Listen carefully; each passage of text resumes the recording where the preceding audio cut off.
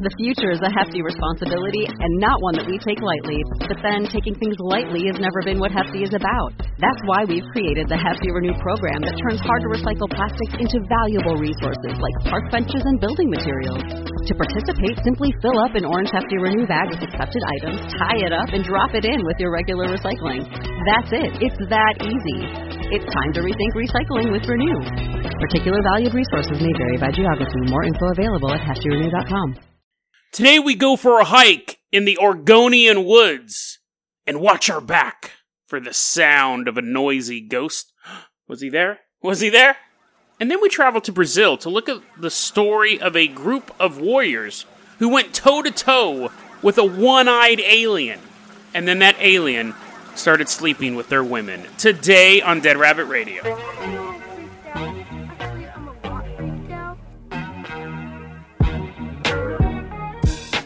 Hey everyone, welcome back to another episode of Dead Rabbit Radio. I'm your host, Jason Carpenter. I'm having a great day. I hope you guys are having a great day too.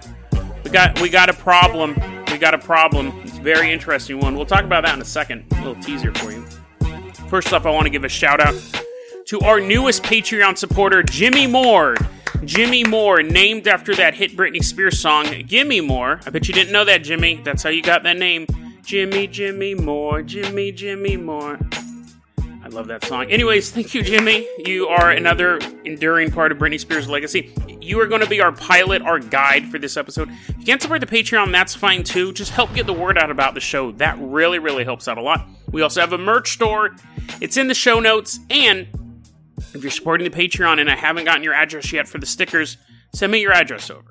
Because we're starting to mail those stickers out, and they're really, really cool. Now, Jimmy, I'm going to toss you the keys to the Jason Jalopy, but just keep it idling right now. Outdoors, we're not in the garage. Something weird is going on. This is what I meant by saying we have a problem, guys. So every day I wake up and I go to about 5 different news websites. Quote-unquote news websites. I go to Fox News, CNN, Drudge Report. That's where I get my mainstream news at. And Drudge Report always has some weird tabloid headlines and stuff like that. So I got that. And then I'll go to the Export and I'll go to Reddit. Between all of those combined, I usually get about 4 to 8 leads. I may not fully investigate any of those stories. There may be a story that's so intriguing I'm recording that day. It can go either way. What's super weird is in the past 5 or 6 days, I have gotten almost no news stories at all across all those formats at all. The last story I got actually was from Reddit. We're going to cover it Friday. It's a mind blower. I never, ever heard of this story before. It's absolutely jaw-droppingly nuts. Almost got no engagement on Reddit. Vito Scaletta sent me a story last night. I don't think I'm going to do a full story on it, but I wanted to give him a mention because it's fairly intriguing. I guess this was on the Export, the video game Carnival.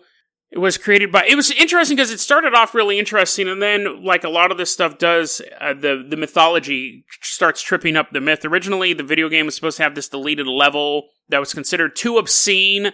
When Midway was looking at it, it was a Tunnel of Love theme. Carnival is a light shooter video game where it's pretty gross, especially for its time. It came out in the 90s. And apparently they had a Tunnel of Love level that people thought probably had like S&M stuff in it, and Midway goes, gross, you can't do that. That's possible, right? There's possible some programmers were joking around. But then it gets into this thing that it's really this cult, this ancient cult was building the video game, and some of the programmers were like working for the cult, and one of them was trying to meet one of the Sailor Moon characters, and I checked out at that point. So thanks for the recommendation, but other than the story we're going to talk about Friday, which I'm not going to give away, and the Carnival story... Oh, and some guy is also saying he's made telepathic communication with a cute alien. I mean, that's all I've gotten in the past 4 or 5 days. I'm not covering that story, right? It's almost and you could say it's the news cycle. You go, Jason, things are really turbulent right now. No, that's not it. I've been doing research like this for years and years and years, and I've never run into a drought like this. I mean, obviously it could be that I'm getting more picky, but I'm not even getting stuff to be picky about. Carnival, cute alien telepathic girl, and the Friday story, which I'm probably hyping up at this point, but I mean, it's super bizarre. And it's real. It's one of those stories that worked its way through the legal system and the court system and stuff like that. It involves all sorts of stuff, space and conspiracy and true crime. I don't know, man. I don't know. I'm not a conspiracy theorist. I don't know, man. It feels like maybe the veil's tightening. And hopefully I'm wrong. Hopefully we just are in some weird dry spell. But what if the world is getting less weird? It'd be a very dull place if across 5 websites that I normally get 4 to 8 weird stories, I'm finding nothing except 2 people LARPing on the X board, and then this story that happened back in the 80s. The weird story again happened in the past, back in the 80s. So who knows? But it is something we're going to keep an eye on. Okay, so you got that car warmed up, Jimmy. We are driving out from Hood River, Oregon. Burp, burp. We are headed to... Oh, Oregon. I forgot. We're going to Oregon. We're leaving Hood River, Oregon. We are headed to Forest Grove, Oregon. So it's the early 1900s, Forest Grove, Oregon. And there we're going to meet an unnamed dude. I know, I just heard your eyes roll. My eyes rolled as well. We are going to meet this big, giant, unnamed dude. We're going to name him Barry. He's this big, strapping man. He's an outdoorsman, so of course you're going to be strapping. And he, chops down trees and stuff like that. That's not his job. He's actually an accountant. That's what he does on the weekend. He chops down trees. But he's most known, not for being a big burly guy, because that's pretty much a lot of woodsmen. He's known for having a big brass bugle he always carried around with him in the middle of the woods. Which, could be like a romantic thing, like a guy up alone in the woods, his dog sitting next to him. You're like out and you see like a little silhouette on the mountainside. You see a little dog and you see a guy, a mournful soul with his bugle. And you're like stoking the campfire and stuff like that. That's not what he did. That's not what this guy did. That would be fine, right? That would be slightly romantic. But he wouldn't do that. He may have done that after work as the accountant. What this guy was known for, is you would be in the woods, okay? You would be in the woods, you're hunting, you're fishing, you're enjoying the solitude of... This is so funny. I love this guy. Except for what he does later. You would enjoy the solitude of nature. You go out to woods to find some peace. This guy would creep up behind you with his big bugle, get as close as he could, and go, and totally freak you out, right? You've been in the woods. You've been alone for like 2 hours at this point. You just a little fishing rod. And then, I'm moving away from the mic to do that sound effect. He wasn't. He was getting as close as possible to blow a giant bugle right in your ear. So people in town hated his guts. They absolutely hated him. So when he was found murdered, or more specifically, when he was found killed later on, I don't think there was a really big obituary written for this guy. Assuming he's real. Now again, before I finish the story, we're going to put our skeptic hats on because we're going to take it off in a second. This is a local legend. The fact that we don't have an exact time period or the name of the guy makes it very suspicious this guy may have never existed. But in Forest Grove, this is a local legend. People do believe this is real, while others may just poo-poo the whole thing. Burn that skeptic hat, because now we're going to get into the fun stuff. So anyways, this dude's body is found dead. Now, the story is that they find him, and next to him, they find a dead mountain lion. And this dude was totally, all gashed up and stuff. Oh, no! The dramatic reenactment. No, my face! Oh, no, not my arm! Oh, no, my other arm! And he's getting eaten up by this dude, this mountain lion. But at the same time, he's using this brass bugle. It's so heavy, he's just bashing in this mountain lion's skull. So they basically both kill each other, and their blood pools together into one big puddle. And that's the end. I mean, that's interesting, right? A practical joker getting killed by a mountain lion. Maybe he tried surprising him. Maybe the hunter became the hunted. But what makes this story unique is that it is one of the very few times that a ghost kills a person. What? You haven't even gotten to the ghost part yet. So, what happens is they start finding people in the woods with their heads bashed in. What? What's going on? The detective comes out there, he's shining the they don't have flashlights. The detective comes out there, he's holding a candle. He's dropping wax all over the crime scene. He's covering up all the fingerprints.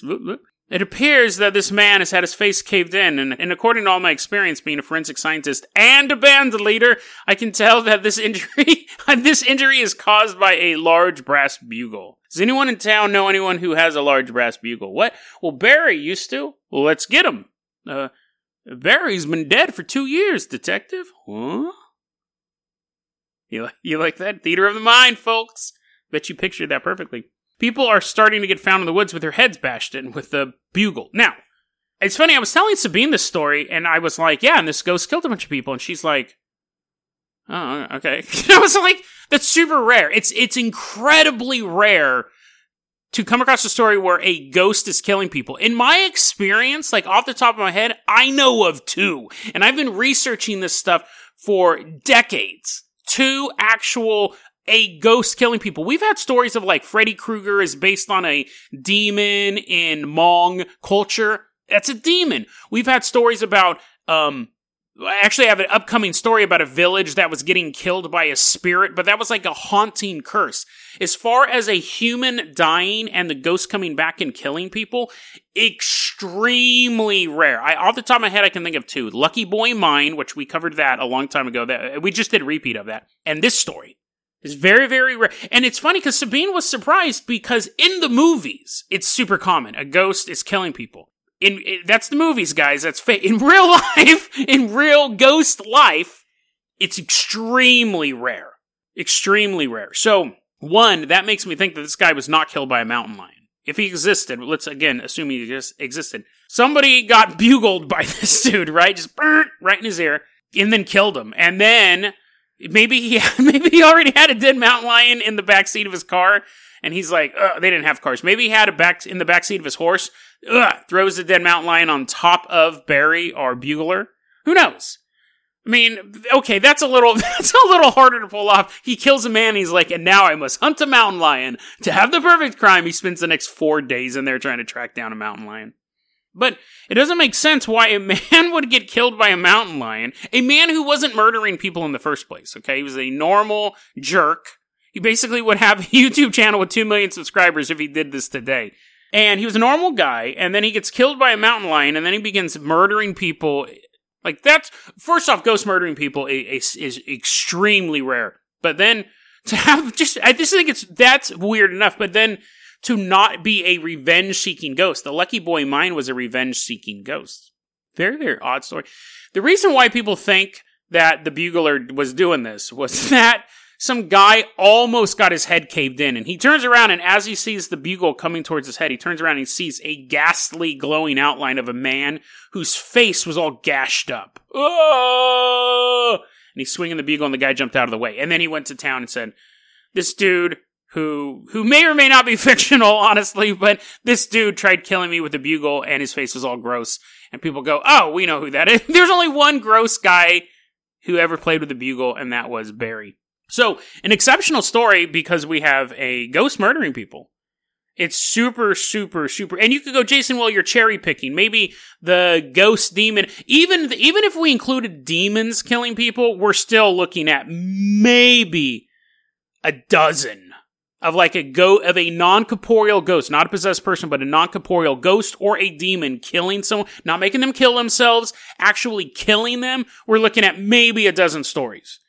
It's incredibly, incredibly rare. So basically, moral of the story is, don't go to Forest Grove, Oregon. Apparently, their sky is making weird sounds. Their ghosts can do the impossible. People still think this guy's out there. This guy's still out there, playing that lonely bugle. I'm actually thinking about visiting some of these haunted places in Oregon. If you guys know how much I despise traveling, you guys would be like, oh, I'd go there all the time. I don't like going any place I can't walk back home from.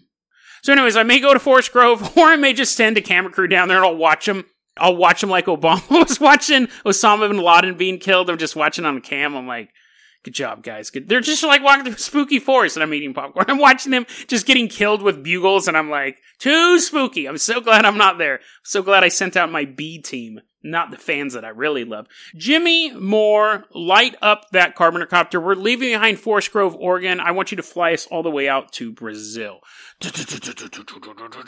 Flying over the Pacific Ocean. We're headed out to that emerald country, I don't know, the country with a bunch of trees. It's the only country with a bunch of trees. We're flying out there. Now, most of this information, really all of it, I got from a very well-written post on Above Top Secret is a website. It was written by someone named Focharoka. So I want to give a tip of the hat to that, a tip of the space helmet to you. Thank you so much for doing all this research. Now, I did find a couple of other mentions of this. It wasn't a fictional story, but for the most part, because of the age of the story and because of the language barrier, you don't find a lot of stuff. Like, when people send me stuff from Mexico and Brazil, I really love to read it, or really any country. I get stuff. But I was getting a lot of stuff from Fabio from Italy. There's that language barrier. It makes it a little bit harder. And actually, I can run a translate on it, just there's not a lot of resources on it to begin with. It hasn't really got into the paranormal world. We're going to go out to the Serra Puketoi Mountain. Now, everything used to be sepia tone, and now it's all lush green jungles and stuff like that.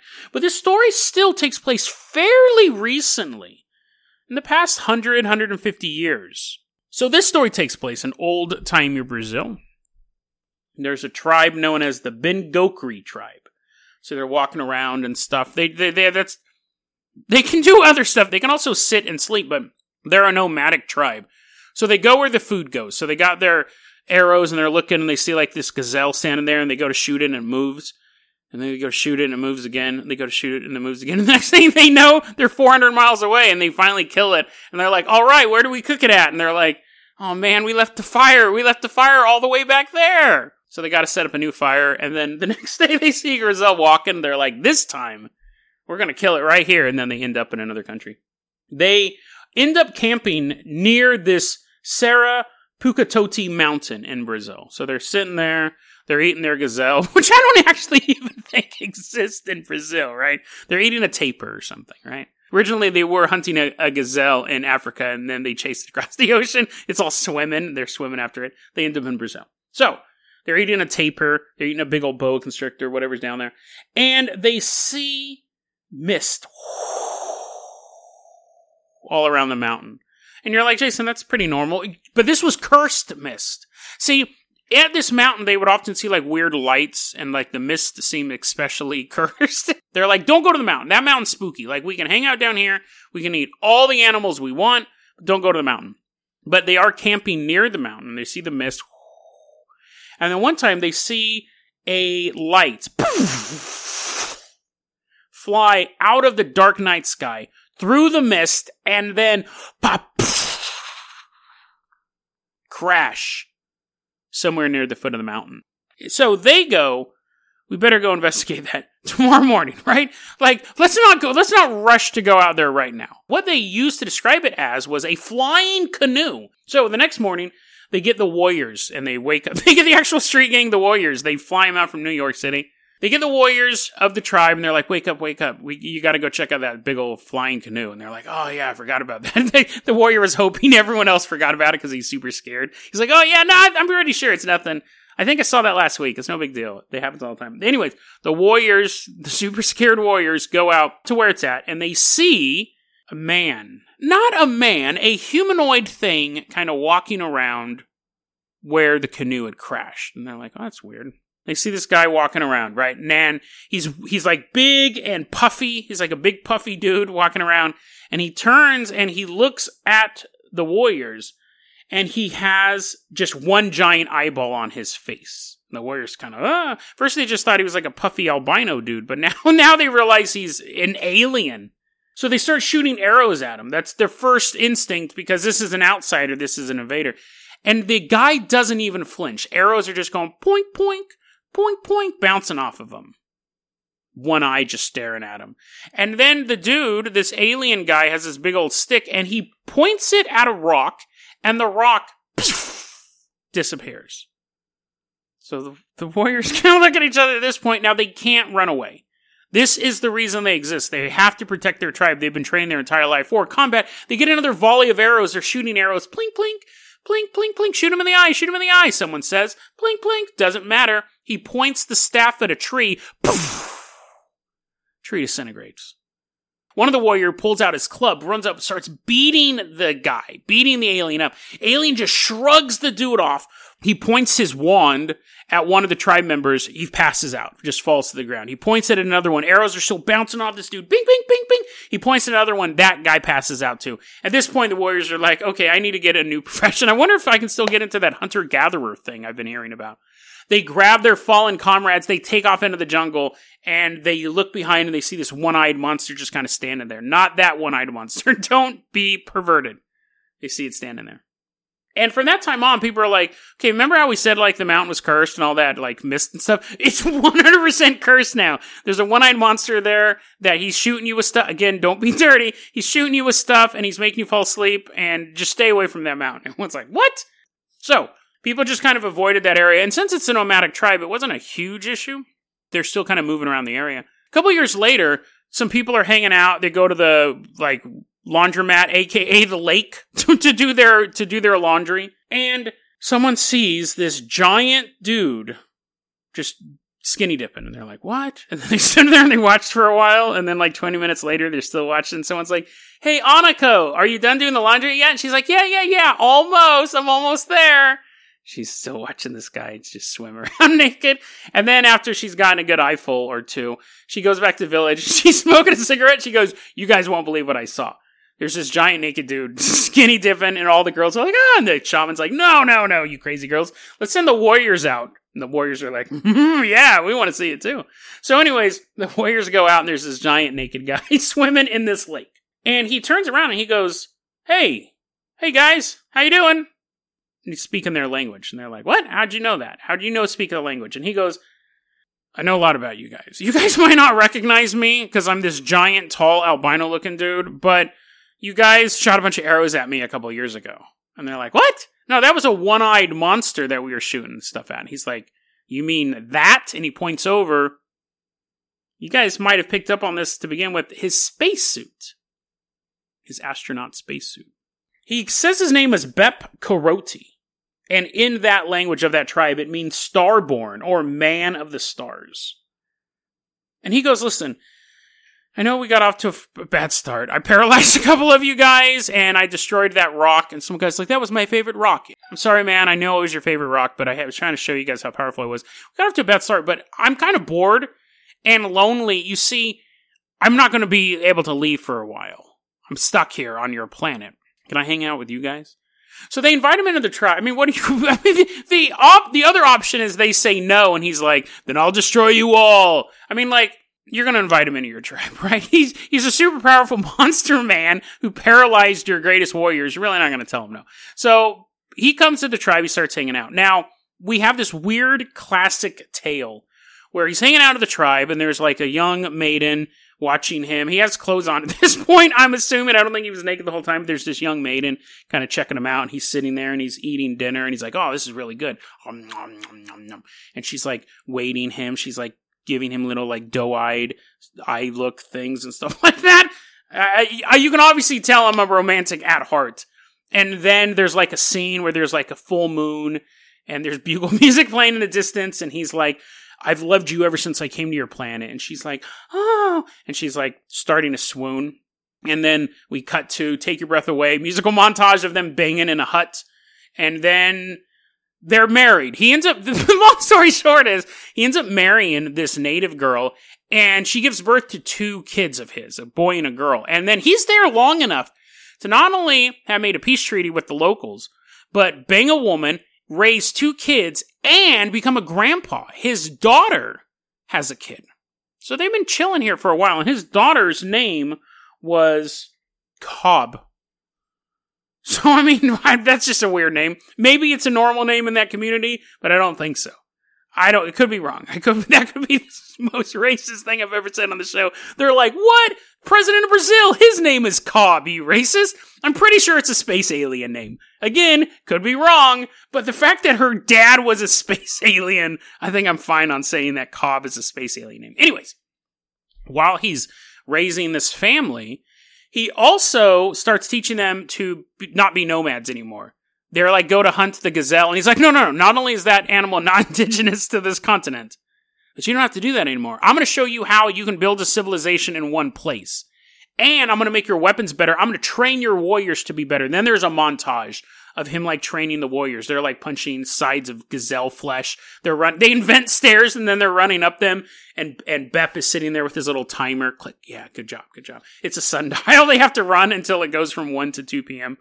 Everyone's training. He teaches them how to build a better society. And then, so everything's going great. He's met the love of his life.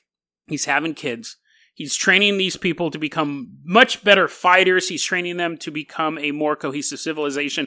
So one day, everything's going great, right? He's building up their society. He has grandkids, for crying out loud. One day he goes out on a hunt. He's showing the hunters how to do this stuff. He's like, this is how you do it. You don't have to track them across 2 continents. You can do this. Arrow goes right through the tapir's neck. Great job, Bep. Thanks for showing us that. Bep? Bep is gone. Where did he go? I don't know. Where did he go? The hunters get back to the village, and everyone in the village is like, dude, get ready. We think something bad's going to happen. And what happened? Well, Bep came back here, and he painted his family black. So that's just weird. That's just weird, right? That's very, very uncommon that someone's going to come back, paint their family any color, really, and be having a good day. But he paints them black, and he locks them in the hut. And as they're telling the hunters this, they notice Bep, he's walking out from behind the hut, wearing his astronaut suit. Which everyone in town knows full well is arrow-proof, and spear-proof, and club-proof. And he walks into the center of the village, and he starts going, okay, guys, who's going to fight me? I am taking control of this village, unless one of you guys stops me. We're like, you're a space alien who's indestructible and you have magical powers. We're not going to fight. He then, because no one will fight him, he starts setting the forest on fire. He's like, who's going to fight me? Who's going to fight me? And people are like, Bep, no one's going to fight you, right? First off, there's a raging forest fire behind you, and I'm pretty sure your family's in a thatched hut, so not a great planning on that one. But secondly, bro, we're not going to fight you. What's going on? And Bep says, that's it. I'm out of here. And he walks out of the village. Flaming forest fire, leaving his family painted black in the hut. He walks out of the village, and they watch him. I don't know how they saw this part. Unless Inspector Gadget has his telescopic eyes, they watch him walk all the way to the mountain. And at that point, a beam shines on the family's hut. People run into the hut. At this point, I'm assuming they've put out the fire. Otherwise, everyone's been burned to death. But they run to the hut, they open the door. His family's gone, and they see the flying canoe fly through space. But his family being gone isn't entirely accurate because his daughter, his son-in-law, and his grandchild are still left there. So they're like, they asked his daughter, what was that? Like, what just happened? She's like, I don't know why my dad did that, but I do know this. He'll always be in here. She taps her head. Because I'm in telepathic contact with him. And if we ever need our help again, he'll come back. Fast forward years later, crops aren't doing too well. All of this structure that Bep had set up starts to fall apart. Crops aren't doing well. Famine hits. Disease hits. The village is dying off. And one day, and the daughter's watching all this happen, and everyone's getting sick, and she goes, now's the time. In our darkest hour, she paints herself and her kid and her husband black. She prays to her father. Poof! The light canoe comes back. He comes back down, goes, what? You guys have totally messed this stuff up. I told you to irrigate. What's this? He replants all their crops, gives them new crops, gives them crops that were not indigenous to the area at all. He shows them how to build stone houses, which technically he should have shown them how to do that in the first time. He actually tells them to get closer to the mountain. This should be your home. Closer to the mountain. This mountain will help protect you. And they changed the name of the tribe at that point to the Kayapo. And to this day, they have celebrations where the people in the village have a bamboo suit that they wear and they dance around in as their celebration to Bep. Now, what's interesting, when you look at the photos of this guy, the first thing you think of, that looks like an astronaut suit. In the 1970s, you had some kids that had come from those tribes into other like big cities. This isn't one of those, this tribe still exists. It's not one of those completely isolated tribes. And this story I told you about, this is, when I said old-timey Brazil, we're not talking 1400s, 1200s, 600s Brazil. We're talking like 1800s Brazil. There was a time period fairly recent that this story took place. This isn't a creation myth. The conquistadors had already been there. This tribe was already interacting with other nations, but they're just like, nope, we don't want any part of that, and they were moving around Brazil. This wasn't an ancient myth. So you have people still doing the ceremony at BEP, and when you have these kids do a cultural exchange, and they went to a big city, and they were seeing footage and seeing photos of U.S. astronauts landed on the moon, they go, that is what BEP Karate looked like. That's exactly what he looked like. That was the description. That one eye is basically the giant glass visor, which is how you, if you're calling stuff flying canoes, if you saw a astronaut turn around and look at you, it would look like a giant eyeball. So that's the story of BEP Karate. It definitely could be, we got to run through these always. It could be fiction. It could be 100% fiction made up that's leaked onto the internet and has become this story. It's definitely possible. 2, it could be made up at the time. It could be a legend that was made up by the tribe to explain certain things. Someone's like, where'd you get those beet seeds at? And he's like, let me tell you a story. Let me tell you a really long, complicated story about an alien coming down and having kids and stuff like that.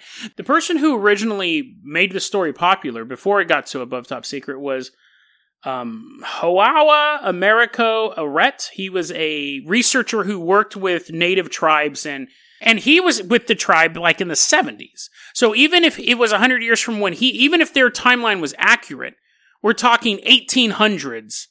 I'm giving him a little bit of wiggle room, but that means that genetic line, BEP's kid, if he had a daughter and the daughter had a son, and that was only 100 years ago, 150 years ago maybe, give or take some years, when that was happening, that genetic line should still exist in that group of people. There should still be someone who we're now maybe 5 generations removed, 6 generations removed from this story. We should still be able to find a spark of genetic information of this Starman. But the thing is, this story is so obscure, nobody really knows about it. If this story was more popular, you know that History Channel or Gaia or whatever would send someone out there to start testing these people's DNA to see if they could find the Star Child. Nobody knows about this story. I think it'd be really interesting, and I think people in that community would want to know, because it would prove their story that their culture is based around. So yeah, if you work for one of those companies, why not? If you work for one of those companies and you're listening to my podcast, let's do this. We can actually, again, with their permission, I'm not saying that we need to take their blood against their permission, but with their permission, we can prove if this is real. If there really was a man from the stars who slept with a woman and had kids and grandkids, and most likely it went on from there, and then came back again to give him more fruits and vegetables and stuff like that. And maybe, dropped off a couple of gazelle. Those gazelle they'd been hunting all along, BEP drops them off from their ship. So if you're ever driving through the middle of nowhere and you happen to see a spaceship crash in the distance, you will want to check it out. I think we all would want to check it out. I would check it out via webcam. But if you drive off towards the crash site to see if there really is a crash ship there, just make sure that you're not traveling with any attractive women. Or if you're an attractive woman yourself, just be prepared. Because the alien that crashed in the ship may not just be an indestructible warrior. He may also be a man looking for the love of his life. I mean, ladies, could you do worse than an alien who can make stuff disappear? But guys, be careful, because you're hunting with your girl and she sees this giant naked dude walking around. No matter how much you swing your club, it doesn't work. This other guy just bounces off this other dude. Don't blame me when she leaves you. I'm telling you right now, if you want to keep your girlfriend, don't go towards the crashed UFO. But if you're a girl and you're looking for love, you should just keep heading out to that crash site till you approach the radioactive debris. Nah, that's not dangerous. That's just the glow of romance. DeadRabbitRadio@gmail.com is going to be our email address. You can also hit us up at Facebook.com/DeadRabbitRadio. Twitter is @DeadRabbitRadio. And Dead Rabbit Radio is the daily paranormal, conspiracy, and true crime podcast. You don't have to listen to it every day, but I'm glad you listened to it today. Have a great one, guys.